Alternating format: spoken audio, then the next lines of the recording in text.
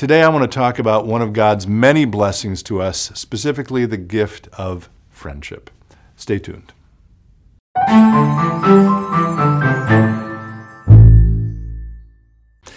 Hello friends, Pastor Tim Westermeyer here, the senior pastor of St. Philip the Deacon in the western suburbs of Minneapolis. Good to be with you as always. This episode is airing in the first week of April, which I would imagine for at least some and maybe many of you who have children who are still in school of one shape or another, means it's spring break, which it happens to be for us. My wife Amy and I have 4 children. Our youngest is a junior in high school, and so this week, the week this is airing, happens to be spring break for him. And so we're actually going to be doing a little bit of traveling, and specifically we're going to be visiting one of my oldest and dearest friends, someone I've known since 5th grade, which is getting further in the rearview mirror with every passing year. Someone we see only infrequently, and we're really looking forward to it. Anyway, that got me thinking about the gift of friendship. And I want to share a little something from an old author friend, Frederick Buechner. We've talked about him before. This is part of that trilogy of sort of dictionary books. This one is called Whistling in the Dark, A Doubter's Dictionary, and one of the entries is friends. So let me read just a little bit about what Frederick Buechner says there. I'm not going to read the whole entry, but parts of it.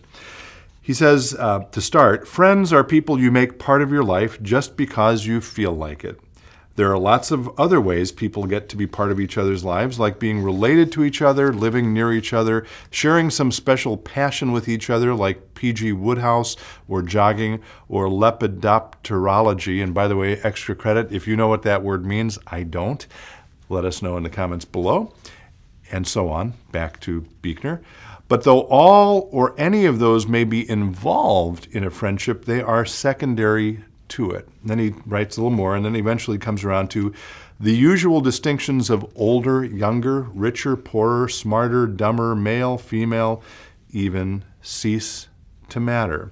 You meet with a clean slate every time, and you meet on equal terms. Anything may come of it, or nothing may.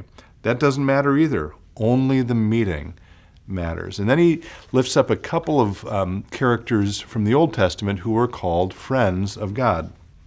Beginning with Moses. The Lord, he writes, quoting from Exodus, the Lord used to speak to Moses face to face as a man speaks to his friend. That's in Exodus 33:11. And in the book of Isaiah, it is God himself who says the same thing of Abraham. Abraham, my friend, he calls him. That's from Isaiah 41:8. It is, Buechner writes, a staggering thought. And he goes on, the love of God, the mercy of God, the judgment of God. You take the shoes off your feet and stand as you would before a mountain or at the edge of the sea. But the friendship of God. And then he says this is beautiful. It is not something God does. It is something Abraham and God, or Moses and God, do together. Not even God can be a friend all by himself, apparently. And then I'll conclude with this from Buechner's entry. Is it a privilege only for patriarchs, for people like Abraham and Moses? Not as far as Jesus is concerned, at least. You are my friends, he says, if you do what I command you. And the command, of course, is to love one another. To be his friends, that is to say, we have to be each other's friends. So today, I guess, a few final thoughts. One, I would say give thanks for your friends. They are a blessing from God. Second, be a friend to someone who needs a friend in your own life, whatever that looks like. And in doing so, the third and final thing is, through your friendship and by being a friend to others, I pray that you will discover in a deeper and richer way that God and Jesus are your friend, and they always will be.